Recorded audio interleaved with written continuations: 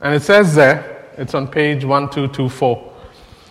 It says there, I pray also that the eyes of your heart may be enlightened, in order that you may know the hope to which he has called you, the riches of his glorious inheritance in the saints, and the incomparably great power for us who believe. And so here is Paul asking that we be given spiritual eyesight so that we may know the length and breadth of what God has called us to. So imagine Ebenezer doing this, because you have decisions to make. And so you gather together on a Wednesday. You perhaps have done this already, but let's just take you as an example. So you gather together and you begin to call out to God saying, oh God, would you give us spiritual insight? Could you open our eyes, enlighten our eyes so that you can allow us to see the length and the breadth of what you want for Ebenezer, not for today, not for tomorrow, 20 years from now. Because that's how we build, right? Nobody builds just for today. Everybody is building for the future. We stand on the shoulders of those that came before us at Ebenezer and build this place so that we can be where we are today. And to ask God to give us that kind of spiritual insight, which then allows us, one, to see exactly what He's calling you to. Two, to grasp the immensity of what God has planned for Ebenezer. And three, to know the immeasurable, unlimited power of God to actually do that. What a place to start, eh? Now go to Colossians 1:9. He does the same thing there. Colossians 1:9. It's on page 1233. Colossians 1:9. And here he says, for this reason, since the day we heard about you, we have not stopped praying for you and asking God to fill you with the knowledge of His will through all spiritual wisdom and understanding. And we pray this in order that you may live a life worthy of the Lord and may please Him in every way, bearing fruit in every good work, growing in the knowledge of God, being strengthened with all power according to His glorious might, so that you may have great endurance and patience and joyfully giving thanks to the Father who has qualified you to share in the inheritance of the saints in the kingdom of light. Paul never wrote in short sentences. But here's the point, guys. Again, here, you see him asking for insight, saying, oh God, would you open our spiritual eyes so that we know, we have a knowledge of your will for us. So again, put yourself in its place, in Paul's place. And so here's what Ebenezer's praying. Oh God, would you now give us knowledge of your will for us so that we may walk in it? And would you please give us patience and endurance, which then clashes with our deadline-oriented lifestyle, eh? But that's what Paul is asking for. Would you give us... Do you think Paul had deadlines? Man, if there was anyone who had deadlines, it was him. Because everywhere he went, there were things that were demanded of him, eh? He's saying, would you now give us patience and endurance to persist joyfully, to see this through?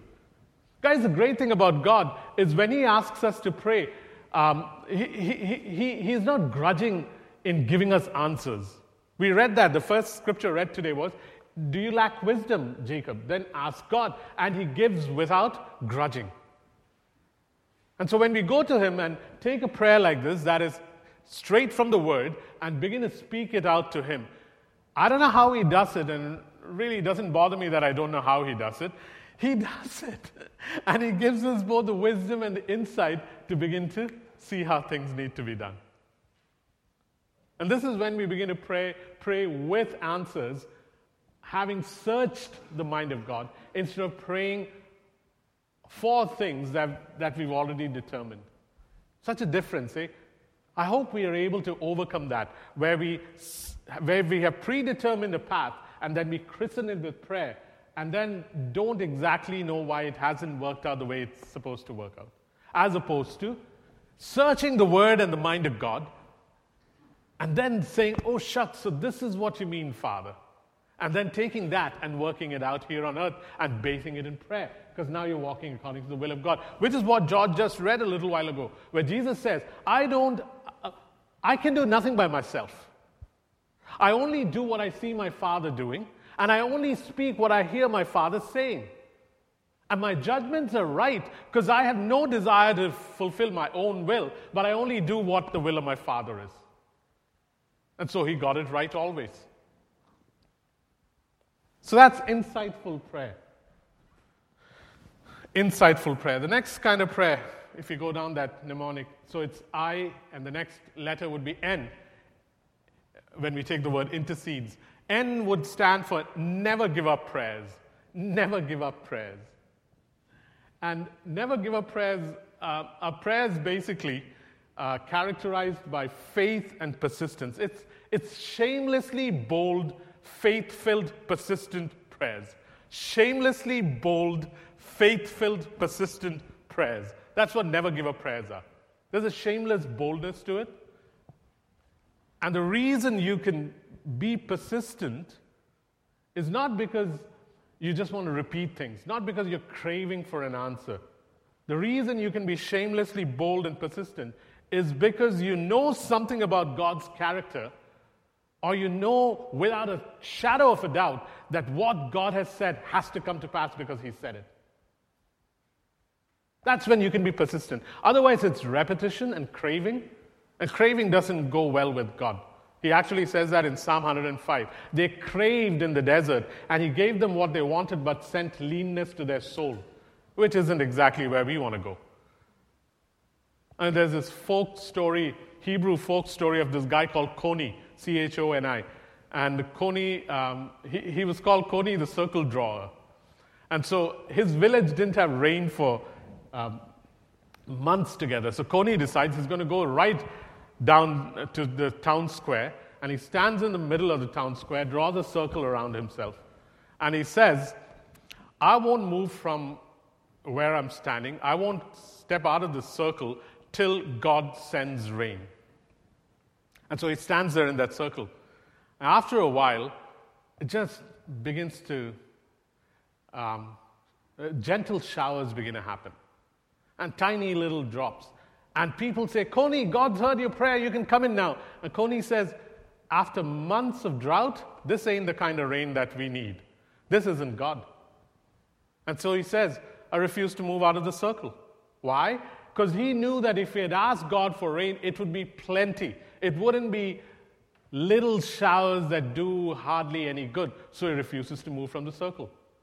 And the Pharisees and the Levites who watch him begin to complain and say, what a presumptuous little guy who thinks that he can stand out there and demand things from God. And yet Coni knew something about God's character and the Torah that made him absolutely confident that God would supply rain during times of drought, and it would be plenty. And so he refuses to move. After a while, the rain begins to just pour down so violently that it begins to rip the ground up. And so guys begin to clap and say, Coni, your prayers have been answered. Come right back and you can now begin to rest. And Coni says, no, this rain isn't from God. This is so violent, it lacks God's character. This is so violent, it's ripping up the ground, and this will do our crops no good. And so he stays there. And now the educated religious ones get really upset because he stood there when there were showers. Now when rain comes down violently, he still doesn't quit. He doesn't quit, he still stands there. And then suddenly the rains change and they come down plenty but gentle. And now Coni stands there and people say, come back in. And he says, I can, but I'm enjoying this so much, I might as well stand here and get wet. And so he stands there a little longer and then goes in. The point of the story, guys, there's something called shameless boldness, eh? And the Bible has plenty of this. Remember that story where a guy is sleeping in his house and someone comes knocking on his door? I think it's in Luke 18. And it's a friend who wants bread in the middle of the night. I mean, imagine this scene 2,000 years ago, eh? It's not like they had 3-bedroom houses. The cattle and the people lived in one house with kids and wives and the works, and you would have to wake the entire household up when you went to answer the door. And yet this man has no problems coming and knocking on the door in the middle of the night. It's the thing your kid does when you're engaged in some serious conversation, when he comes and starts tugging at your shirt. You can be the Prime Minister of Canada, and he would still do it because he's shamelessly bold when it comes to you as his father. That kind of persistence only comes when you know the character of God. Try it in some areas that you know the character of God. God, it'll allow you to wrestle right through to the daylight. This is what the Syrophoenician woman did. I think it's in, I forget where it is. The woman, it's in Matthew 15. Matthew 15, verse 21 onwards, where the Syrophoenician woman comes to Jesus and she's calling out saying, I got a daughter who's demonized. Would you please heal her? And she kept harassing Jesus, in a sense, till the disciples said, send her away. But Jesus had this dialogue with her where he keeps pushing her away, but she keeps pushing back. Persistent prayer is when you push back, and sometimes God enjoys that, eh? My dad used to do that. He would wrestle with me when I was a kid. And I'd push back at him, and he'd push back, till at some point he'd fall over because he knew I had expended all my energy. And as I kept growing up, the resistance got harder because he wanted to see how far I could push. It is a game he and I used to play till he'd know that, man, I've exhausted all my strength, and then he'd fall back and I'd do my Tarzan thing. The point being, guys, that God likes that. God likes us pushing in. He likes us pushing in. And that's persistent prayer. And it can only be done either when you have a sure word from God saying, I am going to do this for you, or when you know the character of God so well that you got no doubts about it. I remember about 23 or 24 years ago, I shared this story here, I think 6 years ago. 23, and I'll keep it short. 23 or 24 years ago, when I was immigrating to Canada, I had to go across to Seattle for an interview. I remember going to the U.S. Embassy to get a visa to travel to Seattle because I held an Indian passport then. And the lady said no. But I was so sure that God had said that he'd bring me to this land that I thought, okay, I'll go back a second time. So I went back a second time. The lady said no. But I was so sure that God was going to bring me to this land, so I went back a third time. And the lady said no. And I didn't know that every time they say no at the U.S. Embassy, they stamp they put a stamp on the back of your passport saying denied. I had no idea that was happening. So I decided on the date I was supposed to go for my interview, I decided I'd go straight to the border. So I went to the border, and the guards looked at my letter asking me to go for an interview to the Canadian Embassy in Seattle, and they said, listen, even if Bill Clinton said yes, if this lady says no, you're not going. And so that was the fourth attempt. And so I decided, okay, I'll go back to this lady again. So I went back a fourth time. I'm really shortening the story. And so I went back a fourth time, and this time she said, if you come back again, I'll have the guards throw you out. Because I've told you 4 times now that you will not be given a visa to enter the United States. And I remember going back home and talking to the Lord and saying, Father, what do I do? Lawyers tried to help me, and I didn't feel that was the way to go. Christians told me to use my head and think of some other way of doing it. One guy who used to work for this lady said, your best bet is to sneak in through Mexico. I didn't think that would work too well. And so I remember asking God, Father, what do you want me to do? And the scripture from Isaiah 30 or Jeremiah 30, I'm not sure, jumped out at me that morning while I was reading my daily reading, and it said, go back in the way in which you went. And I'm thinking to myself, that's a really bad idea, Father, because she's told me not to come back. But I was so sure God was saying, go back in the way in which you went. So the next week, I go back, and she says, didn't I tell you not to come back? And I said, ma'am, you told me not to come back. Lawyers told me it was a really bad idea. My friends told me not to come back. But all I know is when I was reading the Bible 3 days ago, I felt God saying, come back. I got nothing new to show you. And so she told me to go sit down. And then after she finished about 60 applicants, she calls me. And she begins to ask me questions, but none of them have to do with visa. She starts asking me what I believe in, what my beliefs are, what my faith is, and stuff like that. And I begin to tell her. And then this is the vice consul of the U.S. Embassy. She's across this glass partition, and she starts weeping. And she begins to tell me how difficult her job is. And then she says, I have no power to prevent you from entering my country. Your God has set me up, and I cannot prevent you from entering the country. And she grabs my passport, stamps the visa, and gives it back to me. And all I can do, standing on the other side of the glass, is just continue to tell her, ma'am, you have no idea how much Jesus loves you. because she was weeping about her life. And then I was able to write to her and tell her about Jesus. And then she wanted to attend a Bible study in Richmond. Later on, she became the ambassador to Tel Aviv, Israel. The point being, guys, Psalm 40 kicks in. I waited patiently for the Lord. He turned and heard my cry. Now many will see and many will fear and put their trust in the Lord. Persistent prayer always works when you either have a sure word from God or you know a certain aspect of the character of God so well that you can keep pushing, and God enjoys it, eh? So if there are some dead promises in your life, time to revive them by pushing back. That's end. Let's do one more and then we'll stop perhaps for today. INT. T stands for tell me what to do, Father. Tell me what to do, Father, prayers. Tell me what to do, Father, prayers. And that's what we need more than anything else today.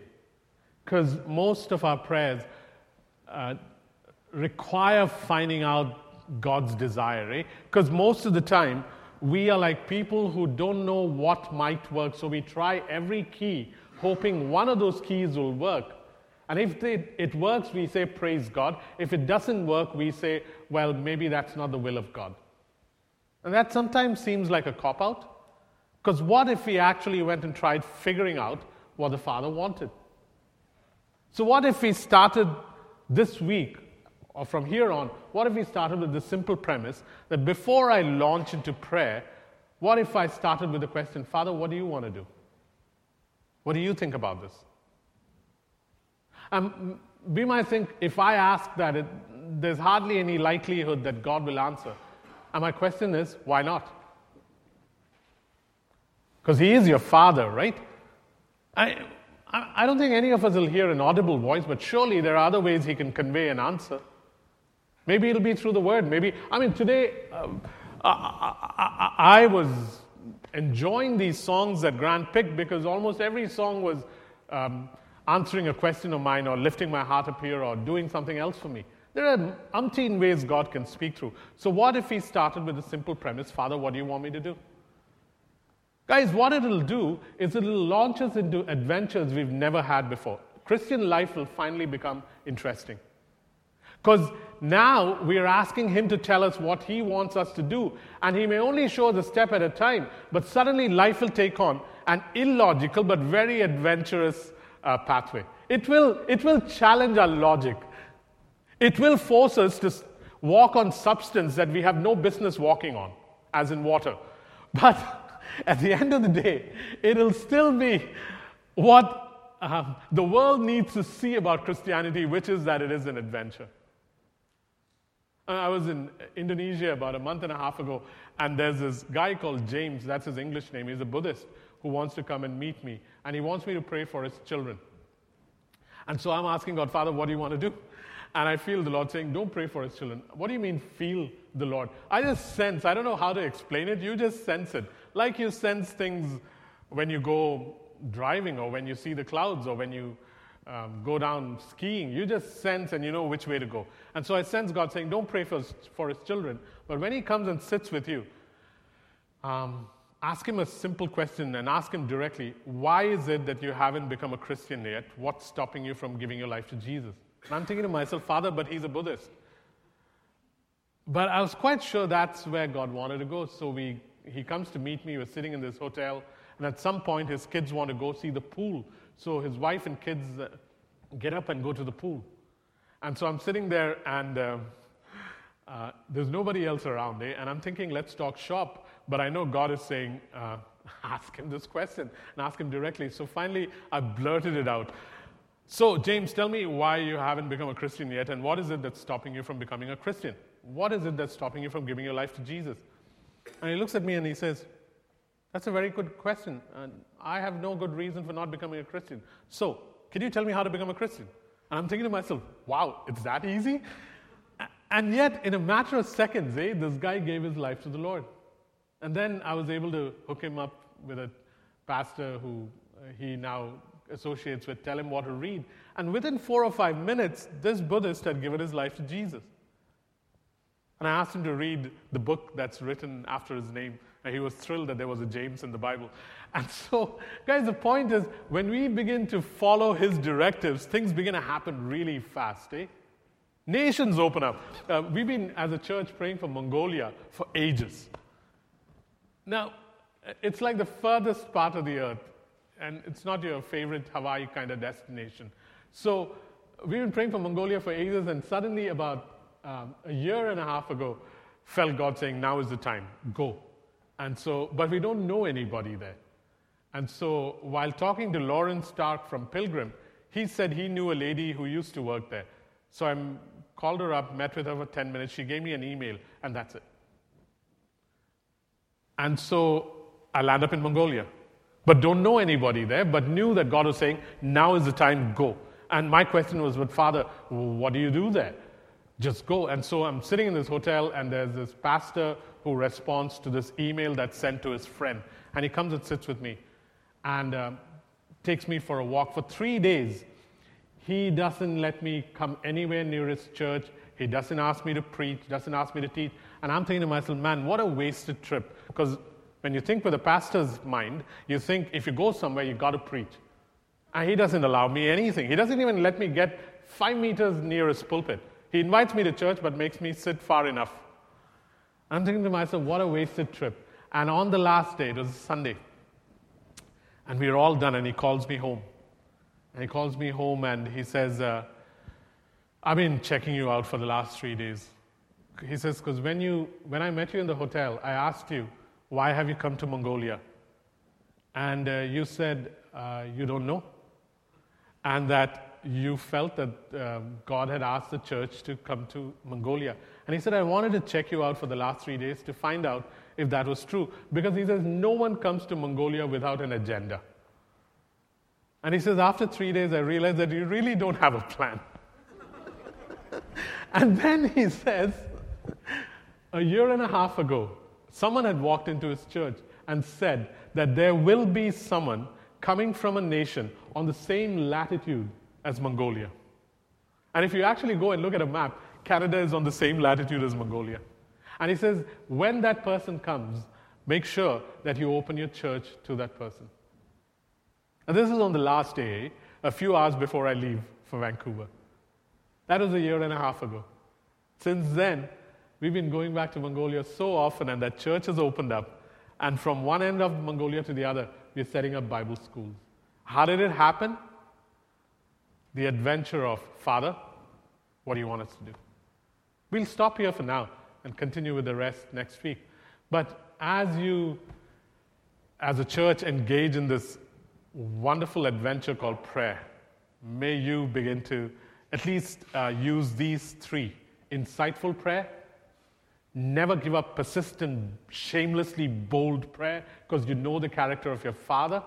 And thirdly, Father, what do you want me to do? Tell me what you want me to do so that I may begin to step into it. Let's start with these 3, and then perhaps next week we'll cover a few more and see where it goes. Bless you.